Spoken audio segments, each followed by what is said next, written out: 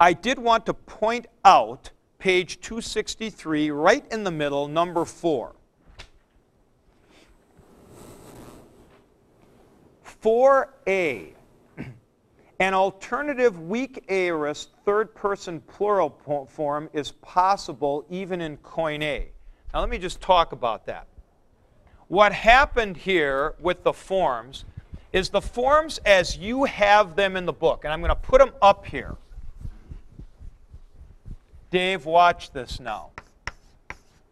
Lysaime, lysais, lysai, lysimen.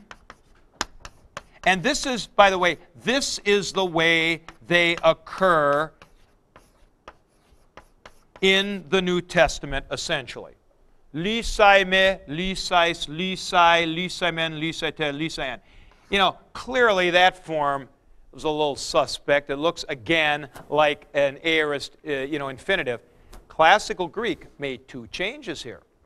What they did was this.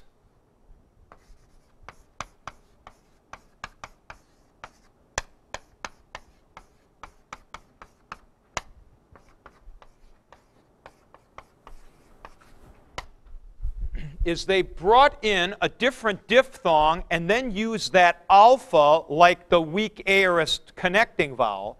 And so you had lys I here and lys I as and lys I on. You'll still see this possibly around the New Testament right here.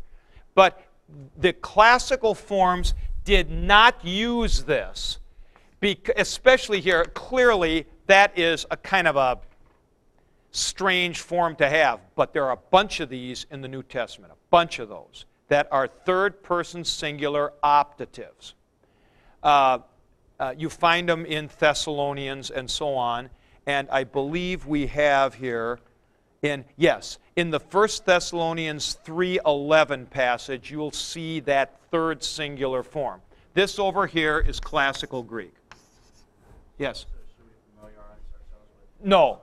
No. Those don't worry about that. Just make sure you've got that.